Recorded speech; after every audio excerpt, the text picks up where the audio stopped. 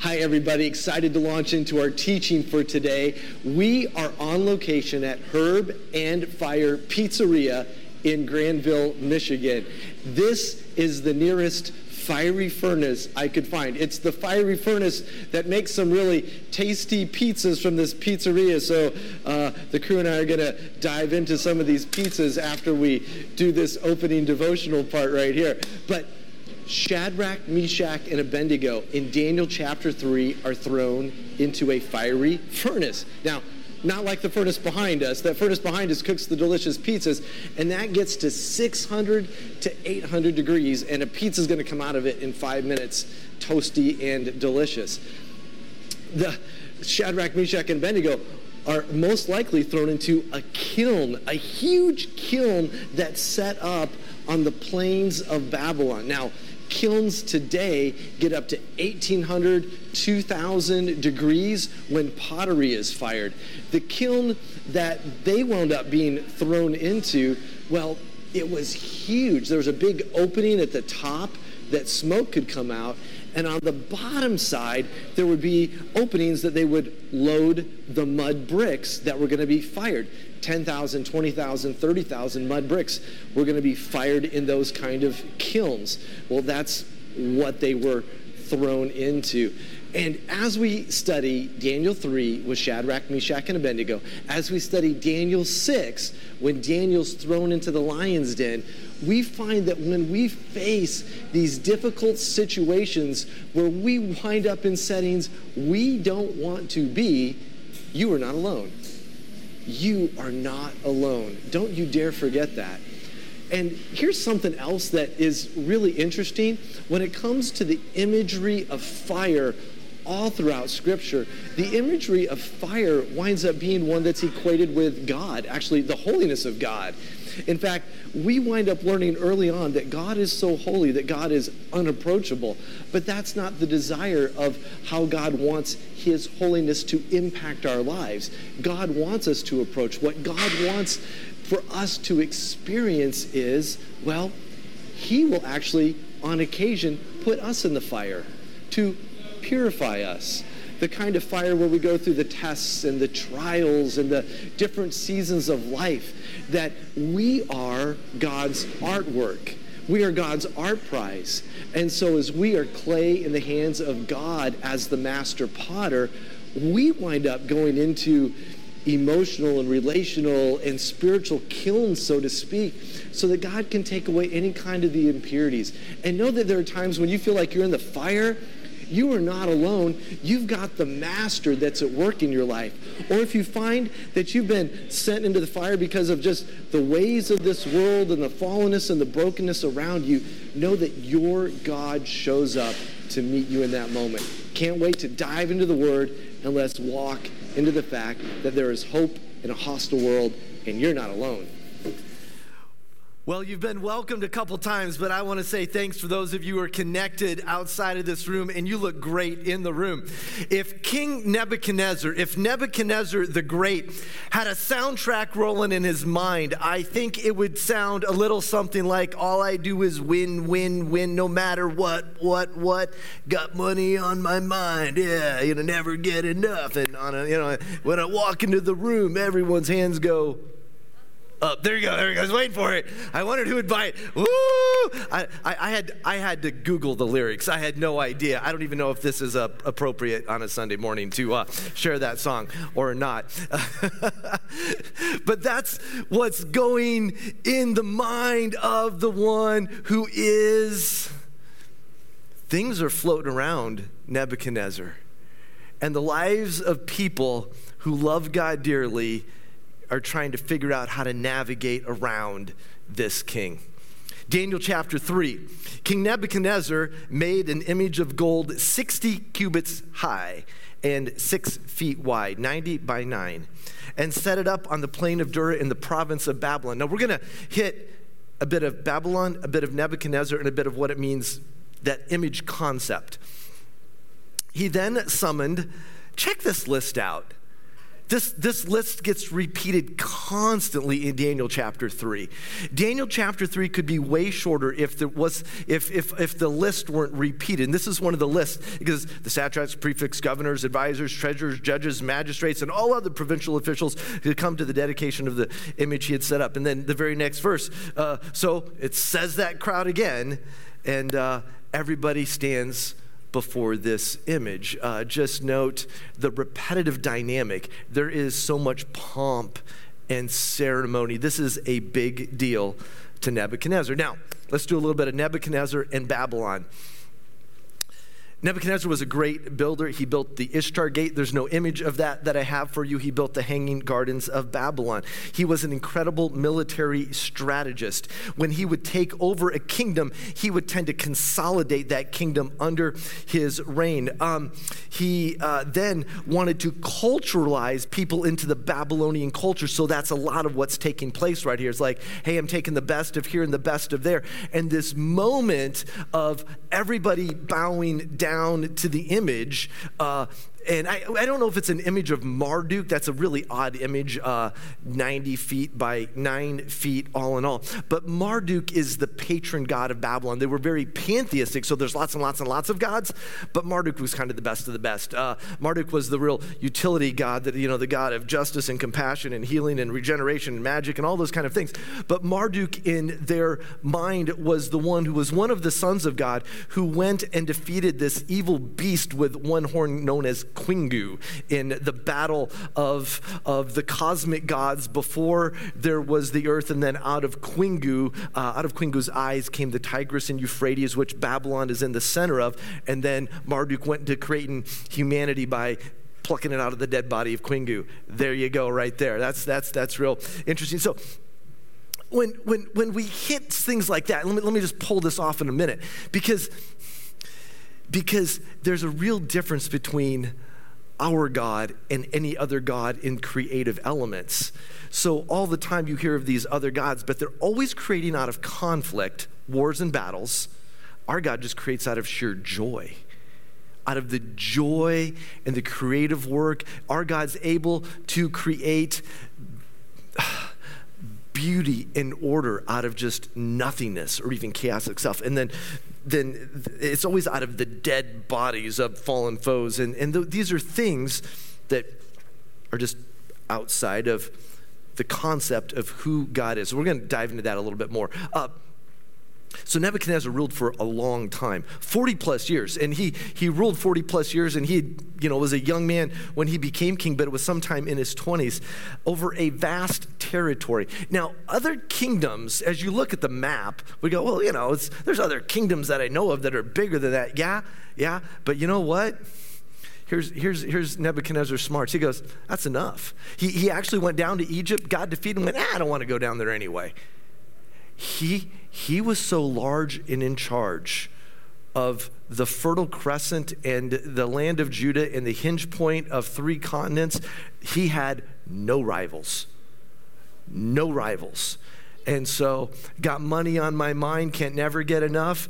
Boy had bank. He was well put together. He was smart. He was strategic. He incorporated all the good stuff from other places. A bit of a romantic at heart. That's why he built the Hanging Gardens. His wife was from the area of Media, which is up near Azerbaijan, near northern Iran. And if I'm getting my countries right, that Babylon's 60 miles south of where Baghdad would be now. It'd be like a 20-hour car drive. And you go, oh dear, let me build you a little something like home. So he built these amazing hanging gardens. You're kind of seeing just where it's believed those gardens had been is what we're looking at right now. He seemed so ruthless in the book of Daniel, and yet we realize he's also utterly brilliant in his madness, in his beastliness as well. All right, we did Nebuchadnezzar, we did Babylon. Let's do image. Those are 3 key concepts that pop up in the very first verse. The Hebrew word for image is pronounced selim. You okay saying that? Here we go. Selim, just like selim. That's it. And its root word is simply sel, which means shadow. So an image An image is known as Tselem. It's a shadow. Where have we come up with image and God in the past? So we go back to the book of Exodus. Thou shalt have no other gods before me. I'm the Lord your God. Have no other gods before me. Commandment number 1. Commandment number 2, don't make any images of me. Why do we not make any images of God? So this is going through. Shadrach, Meshach, and Abednego know this. And then why don't we make any images of God? Because when God created humankind, both male and female, he created them. And he said, let us make humankind in our own image, in our own likeness. There is no necessity for an image to be made for God because you're it. You are the royal image of God. You are image bearers of God. We're going to unpackage that a little bit more in a couple of weeks. But this is going on in the minds of Shadrach, Meshach, and Abednego. So as they are given this ultimatum to bow down to this image that has been set up to a Babylonian god, they're going to go, this is not how we roll. And they don't bow down to that God.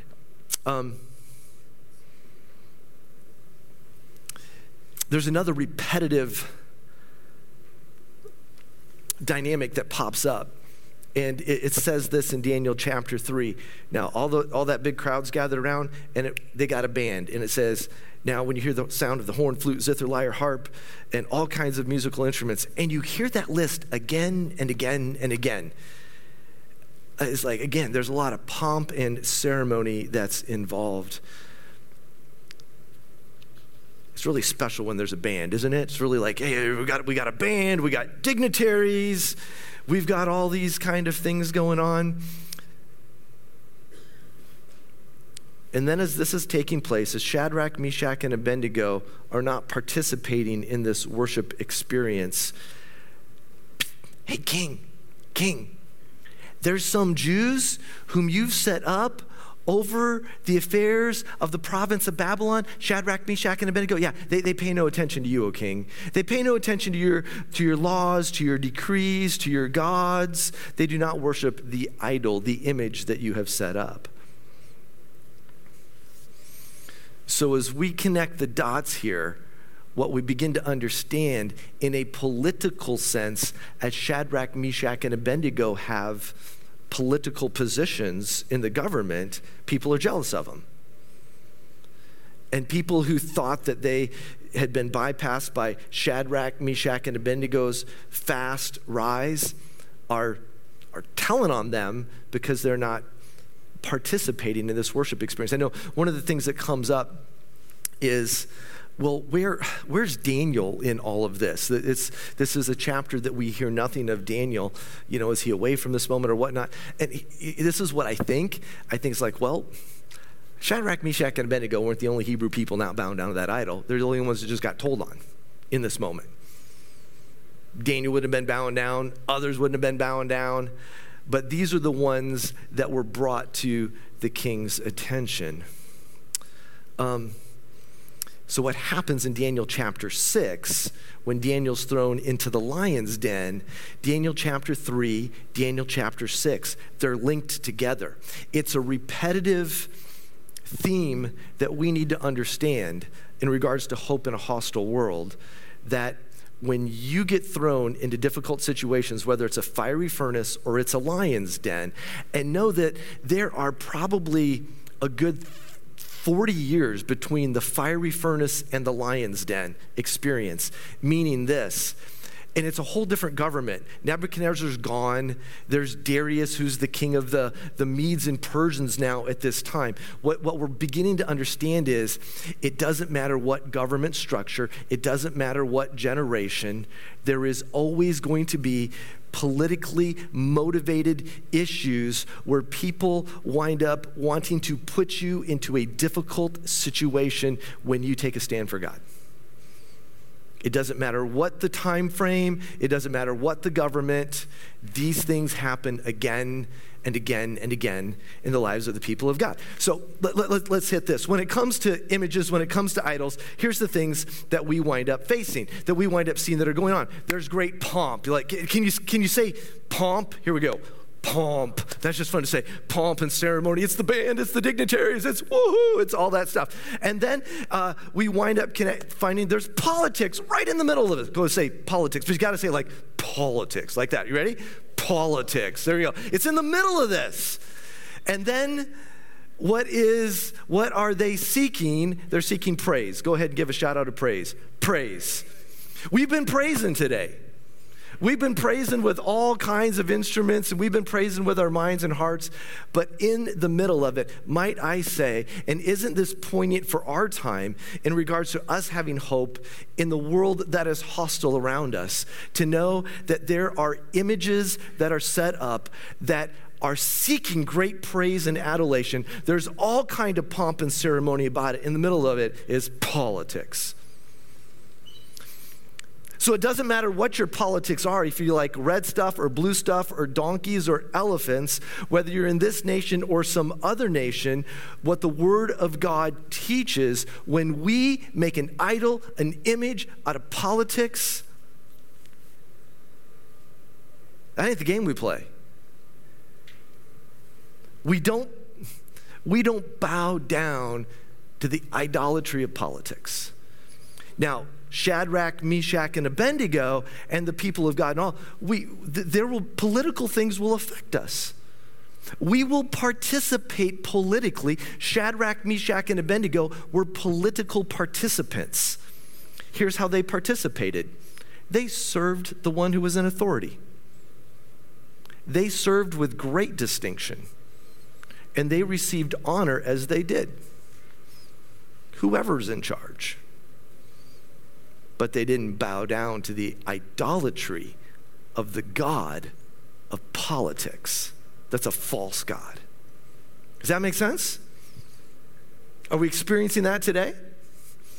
I hope we get to walk out with a deep understanding of there's going to be all kinds of pomp and ceremony. There's going to be all kinds of seeking your praise and adulation. Just go, yeah, politics happen. They're going to happen. And you get to serve whoever's in authority, and you get to stand for God.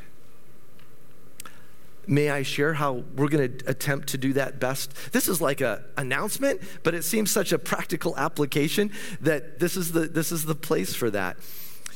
It so happens that the township, where those of us who are in the room, our township's going to vote in this room and in this building 2 days from now on Tuesday, November 3rd. We have always in past moments had prayer time here until 4 or 5 years ago, until we started voting here. We went, oh, that felt weird, because we would rather pray than make it a place. So I'm going to say this. So what do we do as a church family? We didn't ask, oh, please make this the voting location of the township as an outreach event. We didn't ask.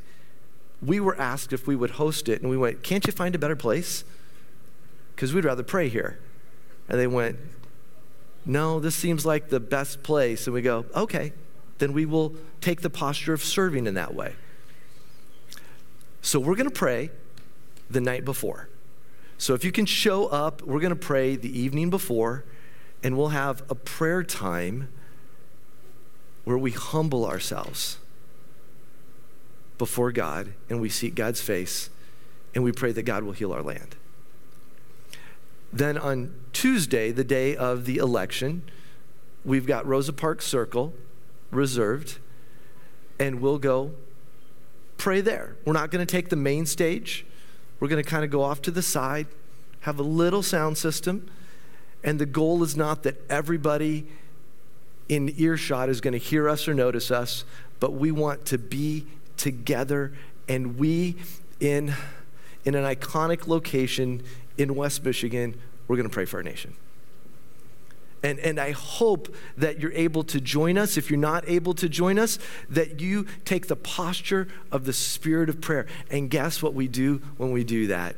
We don't have to bow down to the idol of politics. We get to seek God's face And I can't wait for us to do that together. Hear the words of Shadrach, Meshach, and Abednego. They're threatened with a fiery furnace now. And they say to Nebuchadnezzar, yeah, if we're thrown into the blazing furnace, the God we serve is able to deliver us from it. He will deliver us from your hand, Almighty King. And this is really odd because the soundtrack in Nebuchadnezzar's mind is all I do is win, win, win, and it feels like not a win right now. This does not compute. He does not know what to do with this. But even if he does not, we want you to know, Your Majesty, that we will not serve your gods or bow down to the image of gold that you have set up. And then it says the countenance of Nebuchadnezzar's face, his countenance changed because he was, hey, I got a winner of a situation for you, and we got all the dignitaries around and the band's striking up again, and here's your moment, and his countenance changed. And it was like he got so hot and enraged, he wanted the fire to match the hotness within his spirit. See, they struck up the band again.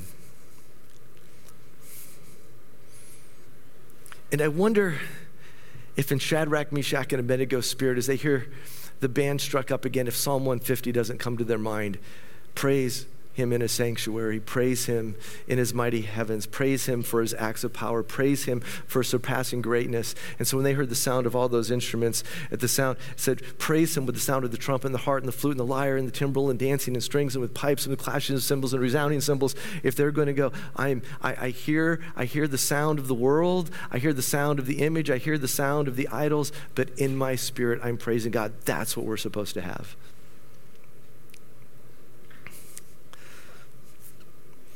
And King Nebuchadnezzar, they're thrown into the fiery furnace, and the fire was so hot, it took the life of the guards who threw them in. And then Nebuchadnezzar, after a while, leaps to his feet, and he's amazed, and he asks his visors, weren't there 3 that we tied up and threw into the fire? You love the sound of the yes men around Nebuchadnezzar. Certainly, Your Majesty. Yes, King. And he said, look, there's 4. And the fourth one looks like the son of the gods. You are not alone. I know we've talked about a lot of stuff. You are not alone.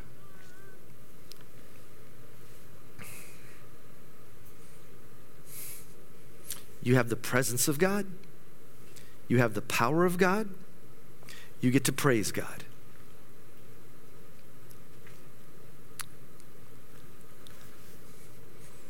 I'm going to ask you to have an honest moment in just a moment.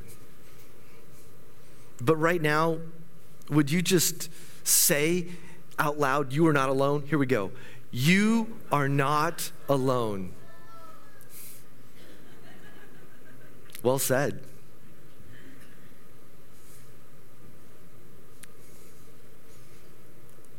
Daniel chapter 2, when Daniel was given the answer to the dream, was all about the wisdom of God. Daniel chapter 3, likewise its companion, Daniel chapter 6, is all about the presence and the power of God, and you are not alone. You are not alone if you are quarantined. You are not alone if you have contracted COVID-19 and are isolated. You are not alone if you are in the midst of the crowd and everybody is bowing down to some idol of this day and age. You are not alone if you think that nobody else knows your aches, your pain, your sorrow. Jesus is known as a man of sorrow and acquainted with every kind of grief. He understands physical abuse. He understands his family turning back on him. He understands a closest friend's betrayal. He understands physical, emotional, spiritual exhaustion. He says, never will I leave you, never will I forsake you. And in a greater understanding, as we understand the triune God, he says the Holy Spirit has been given to you that will give you comfort, that will give you counsel in time of need. Here's the honest moment. And just by raise of hand, and if you're not in this room, physically raise your hand in response. Do you feel like you're standing alone in some capacity in your life? Just go ahead and raise your hand. Do you feel like you're standing alone? Yeah. Do you feel like you're walking into a fire? Just raise the hand. I feel like I'm, that one hits. In Daniel chapter 6, he was praying alone. Do you feel like you're ever praying all alone? You're the one. Yeah. Do you ever feel like you're thrown into a den of lions? Can you raise your hand? It's nice you raise your hand with smiles and laughter. I think you need extra counseling. And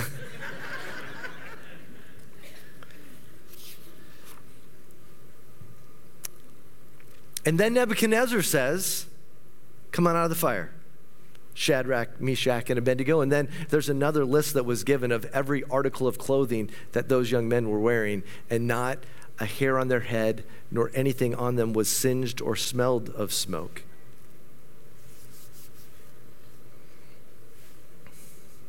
This Sunday is the International Day of Prayer for the Persecuted Church.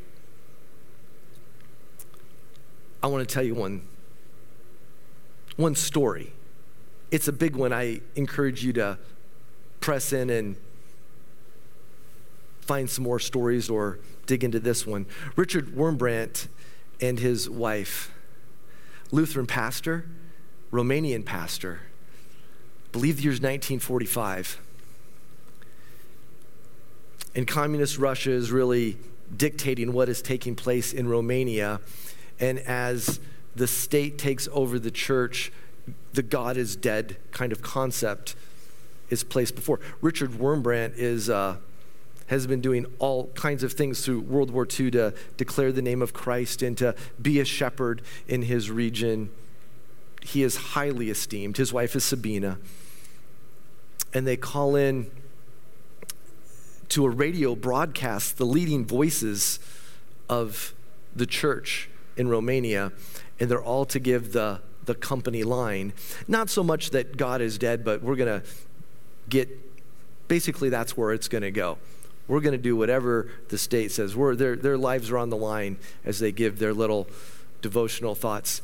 Sabina nudges her husband, Rich, and said, how long are you going to sit here before you say something? And he says, if I say something, you will lose your husband. And she said, rather that than have a coward for a husband. And he gets up. And he goes to the microphone in that radio broadcast moment, and he declared that the people of Romania, that their Lord God Almighty is the one who sent Jesus Christ to die on the cross for their sins, and rose again, and the Bible is God's authoritative word, and really there's nothing else that we need to be declaring other than that. He got 5 minutes in before the mic was turned off and they ended the radio broadcast. He quickly exits that setting. He's arrested later, spends 14 years in different moments in prison.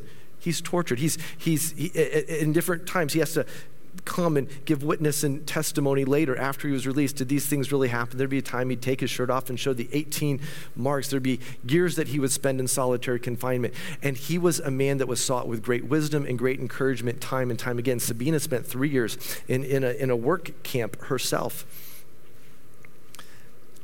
And one of the things that Rich Wurmbrand did while we're telling his solitary story is that he would found what is known as Voice of the Martyrs, a prolific ministry. And here's the desire that Rich wanted to say is, he wanted to say, so often we go, oh, we have to help those poor persecuted Christians. He goes, no, we in the Western church can go encourage them. That's good.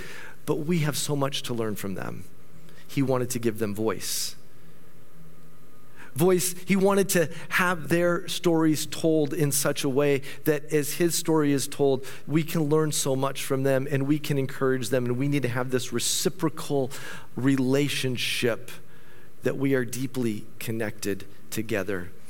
Because as much as we want to talk about it, we talk about being in the lion's den and being in the fire, there's a whole other level where people go that we have not experienced in regards to martyrdom and being persecuted. And friends, those are our brothers and sisters.